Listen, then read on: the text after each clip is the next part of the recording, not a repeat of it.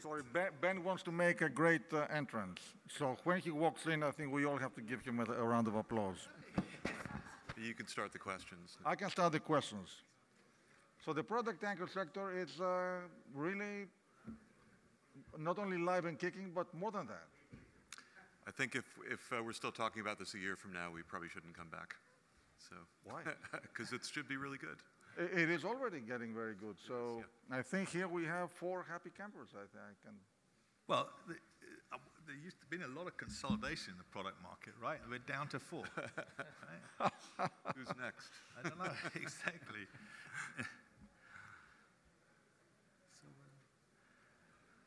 I saw Ben earlier. But, he was in a meeting. But I think we have all been discussing about the market turning around, and every time we're talking about it, the best statement I heard was, we are a day closer to the turnaround. Here is Ben. So there you go, Ben. I apologize. I knew Robert was going to be here, so I thought I had plenty of time, but... I tried. Well, let me catch my breath for a second here. And again, I do apologize. I lost track of time. But let's see. I think in these kind of things, well, everyone can get off on the right footing. I think it's probably fair to say that everyone who would be on this panel is more than likely bullish on the outlook for the product tanker space. If you disagree, please raise your hand. Yeah, I've never had anybody disagree. Oh! I knew it. All right, what's your rationale for not being bullish on the product? Not bullish. I'm just not just bullish. I mean, we're extremely bullish on the panel. Oh, I understand. I should have clarified. Yeah. Yeah, so, I think, and frankly, I would put myself in that same camp of being not just bullish, but very bullish, although as an analyst, I've come to learn that I'm wrong more often than I'm right. But the reasons are plentiful.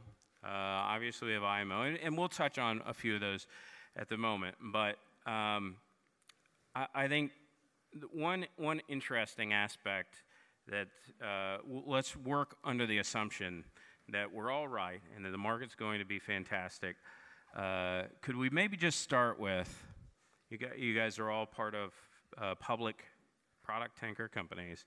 Why doesn't the market care that things are so fantastic? Does anybody, maybe I'm the person to be answering that question, but does anybody have a reason why you're trading at discounts to NAVs, and people just don't seem to recognize the fantastic opportunity that is. First of all, it's normal. Every time in the last 2 major bull cycles have been 2003, started then and ended around 2008, and middle of 1984, ending in 1990. And both of those periods, the stocks started off in the same position, that they were trading significantly under NAV, like most of the product tanker companies are trading about 50% below NAV at the moment. And this happened in both of those 2 cycles. And it's as a result of, whether it's Peter cried wolf, or people just give up, or they never think it's going to come, or they're too hurt. But whatever it is, none of the companies on this panel or the market itself have done anything other than disappoint for about 11 years now. And that's what the market's been in. The market's been in a bear market for 10, 11 years. So what creates the conditions for a super bull market is what we have at the moment, which is tremendous pessimism from the investment community, exhaustion from the investment community, combined with lack of real free cash in the companies. The debt side also is constrained. The shipbuilding is constrained. So you've actually got a 20-year low in shipbuilding orders.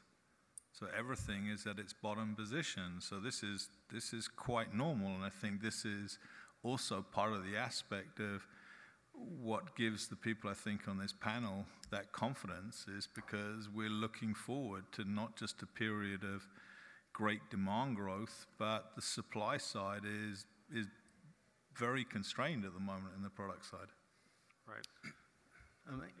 Ben, I mean, last year, exactly a year ago, we were here, and again, we were very optimistic on the market, and 2018 was one of the worst markets for product tankers. So that's the reason we're 4 today and not 6 like last year. But we need to, investors need to see the upside. They're a bit tired of words, I think, and they need to see the upside. What Robert's saying is it's very true. I think Q3, Q4, we will see a totally different. We're already seeing a different market for product tankers, better market, but Q3, Q4 is really a changer, game changer for product tankers, and then we'll see a sustainable recovery. And this is what the investors need to see in order to get back to our stocks and therefore create value for us as well.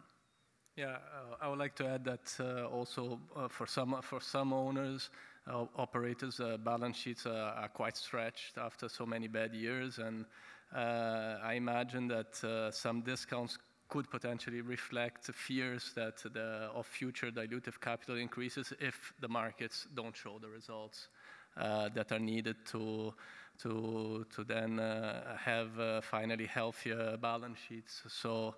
That is also potentially a reason.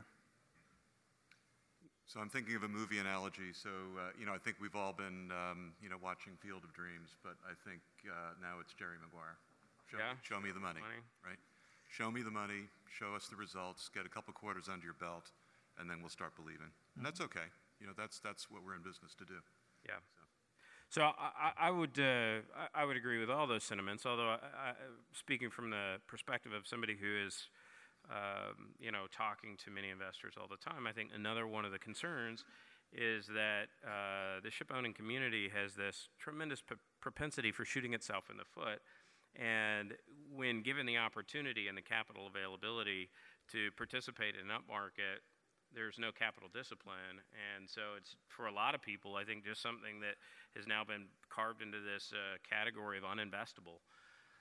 But that's just a stupid excuse. I mean, that's the same that we heard in 1984, 85, same as we heard in 2003. Of course, we won't change as an industry. Of course, we will shoot ourselves in the foot in the future. But right now, the 11 years of a terrible market, the gun's been taken away from us. It's impossible for us to shoot ourselves in the foot right now. You have to have a sustained period of market improvement and revenues and stocks trading as premiums to NAV and a capital market that's functioning not just from the equity side but from the debt side too, to get to the point again where, we're going to shoot ourselves in the foot. Of course, I haven't changed. I mean, 20 years ago, I said that, we're little children, we'll never grow up, and if you keep feeding us candy, we will be sick, and you guys will have to clear the mess up. That will happen again. It's just not going to happen for a little while right now. Right. So it's about to be Halloween then, I guess. So, although I don't. We'll see, but I can imagine. So I'm not going to invest because I'm so worried that the stocks will get to a point where they'll earn so much money and there'll be so much free capital involved, and the stocks would have gone so much up that they'll be able to once again order ships. Is that the reason? So here is, again, something that I heard from the LNG market 6 months ago. LNG rates were almost $200,000 a day, and the stocks were a little better, but not a lot better.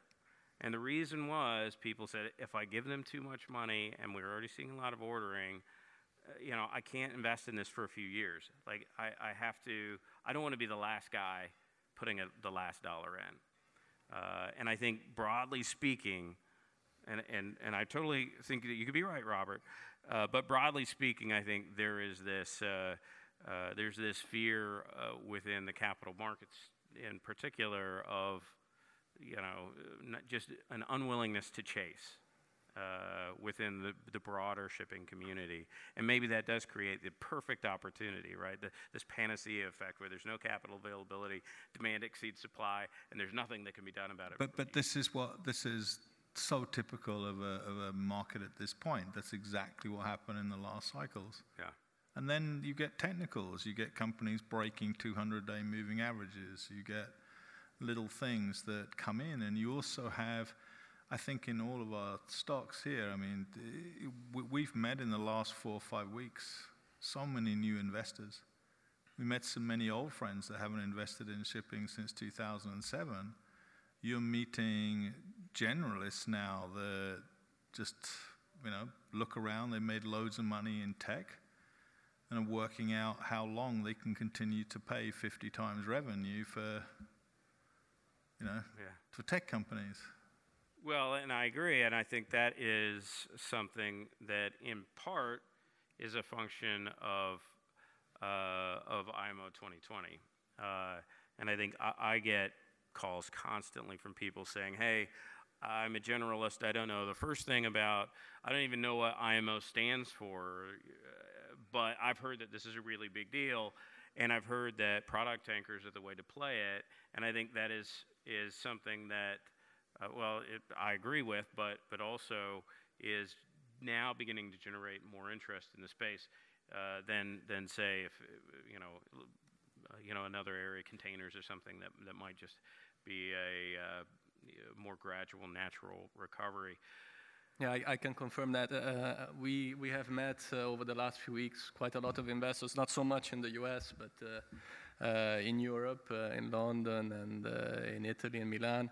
And for once, I was impressed because I came out of some meetings and the investors were, in some cases, more bullish than we were, and we are bullish. So and that surprised me. And often they were investors who were very knowledgeable about energy, not necessarily about shipping, and they understood very well the refining world.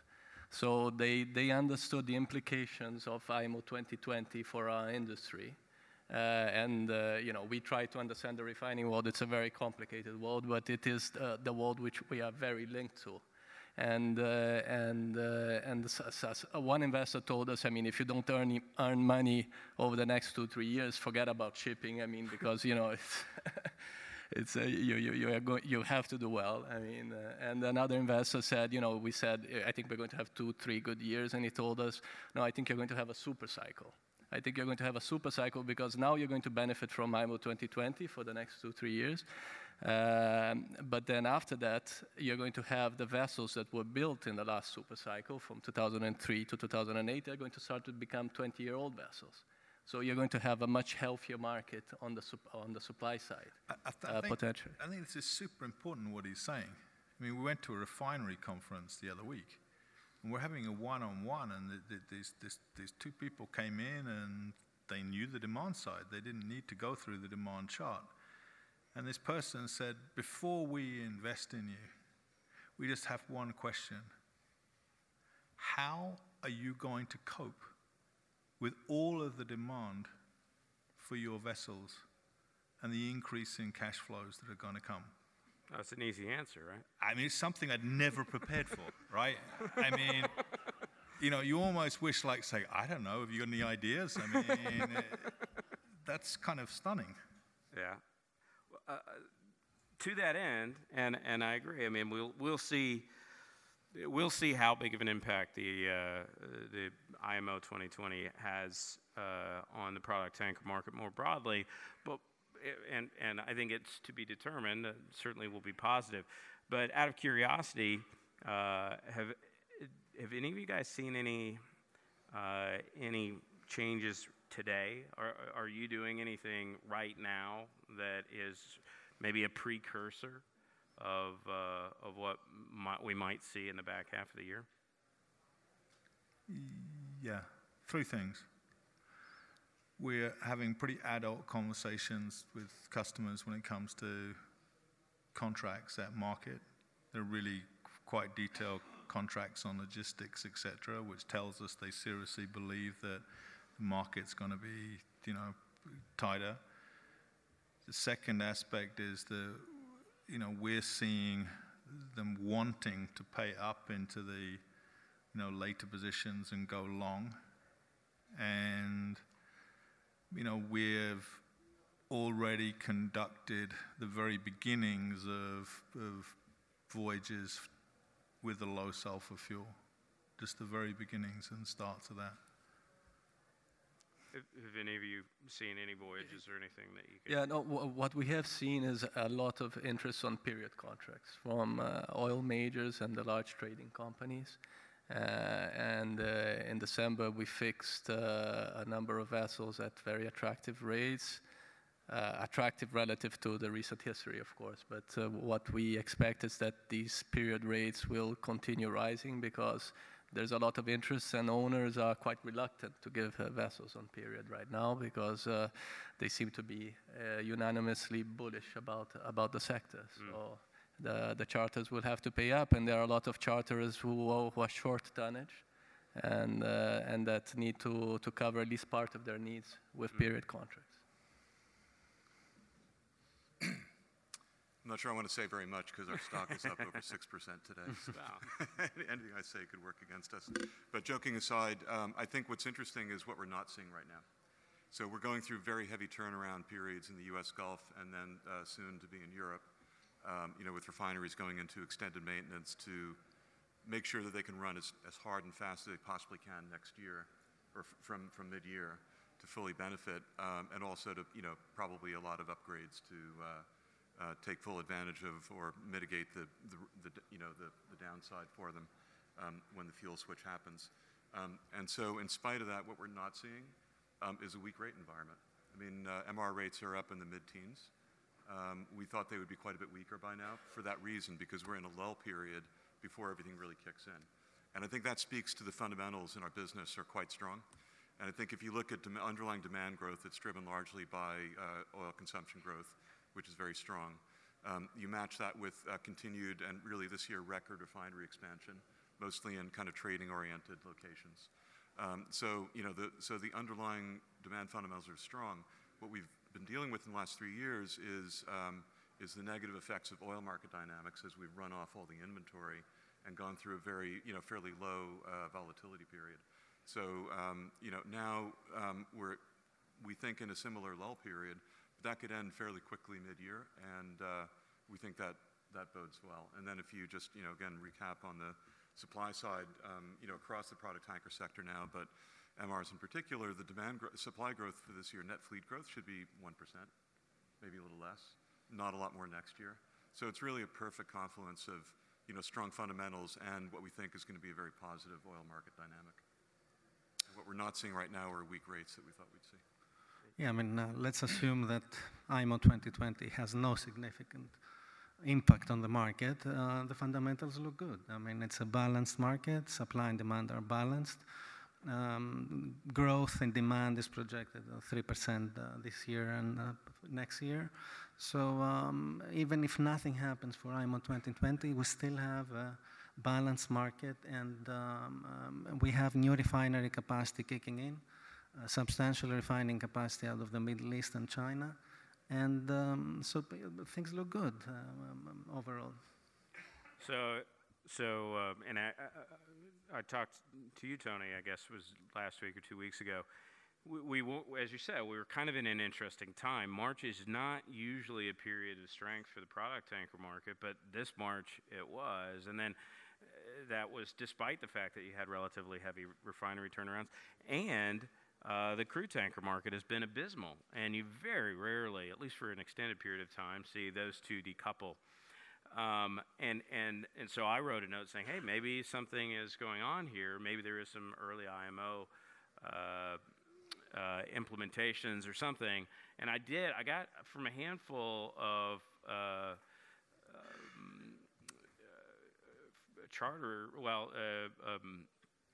brokers, freight brokers, they came back and said, don't get too excited. Things are not as good as they look.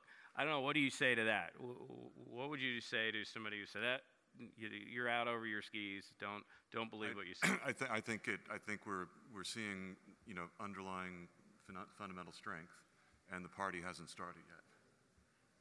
That's what I think we're seeing. I don't really understand that comment. You've seen a consistent increase in forward time charter rates for months. Yeah. That's one. Since nobody thought November was going to be as strong as it was, nobody thought December was going to. I mean, I'm talking even about us on the panel here. None of us thought that December would be as strong as it was.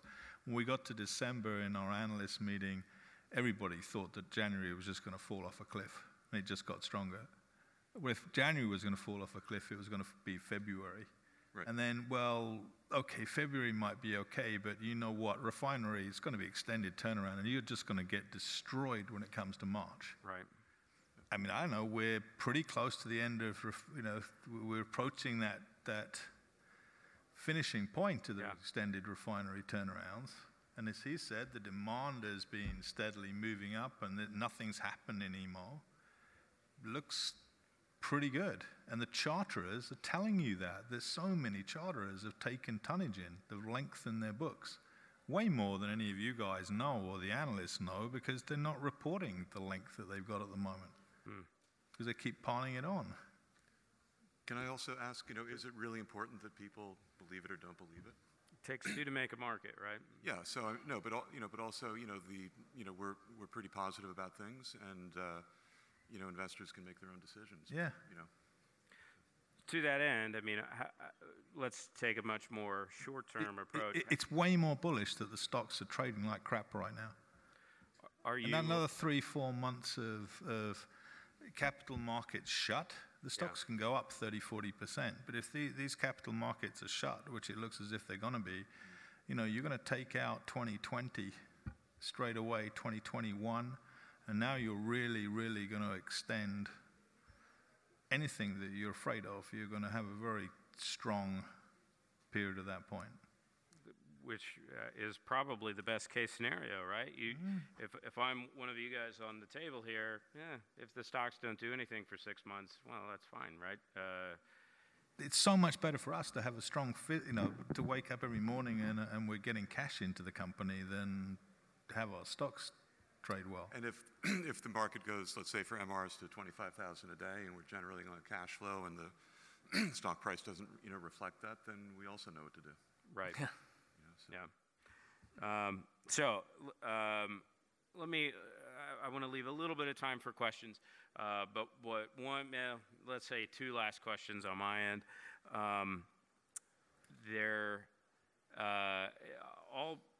Pretty much, I think everybody here is a product pure play. At what point does the pure play thing, as a function of price to NAV or whatever, just not seem to make any sense anymore? Or will it always make more sense? I don't know. Any thoughts? Does it make sense to own chemical tankers? Tony, you have a couple of chemical tankers. LPG, crude, whatever? Just to start off, I think there's this perception, and maybe it's more historical, that the product tanker sector is quite small and the less interesting kind of younger cousin to the crude business. But in reality, MRs alone represent 1/3 of the world tanker fleet by number of ships.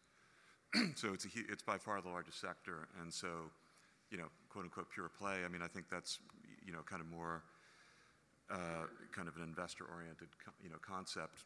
But from a business standpoint, we're perfectly happy to be refining our focus only on 1/3 of the world tanker fleet. I mean, that's a big sandbox, right? So, when it comes to chemicals, I guess ours are simpler coated ships, and we view that there's a very significant convergence happening between products and chemicals, and it's that crossover area which we find very interesting, with easy chemicals and veg oils and things. So it's probably emerging into one big market, and we don't really think that our chemical tankers trade much differently than the MRs. What is your view? I mean, you talk to most investors, and you should know better. What is that? It's not my show.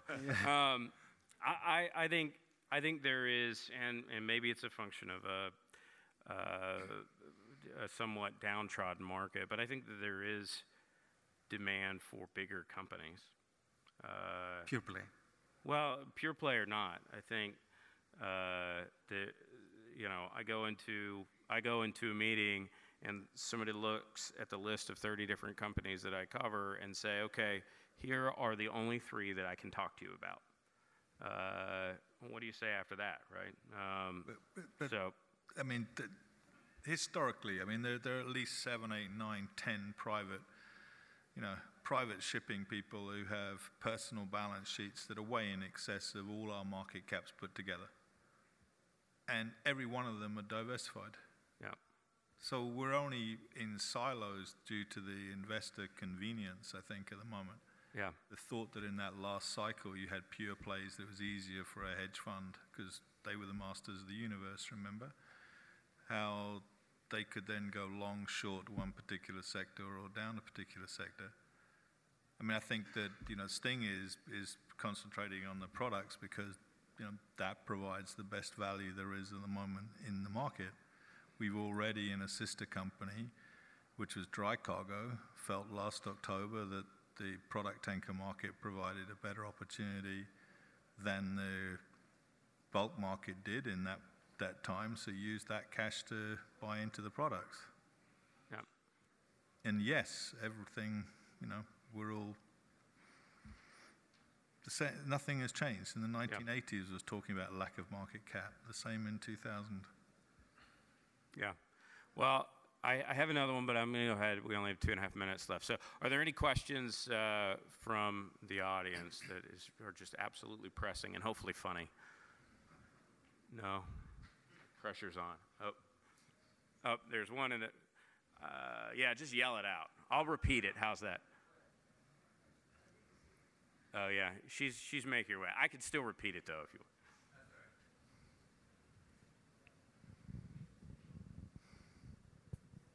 Thank you.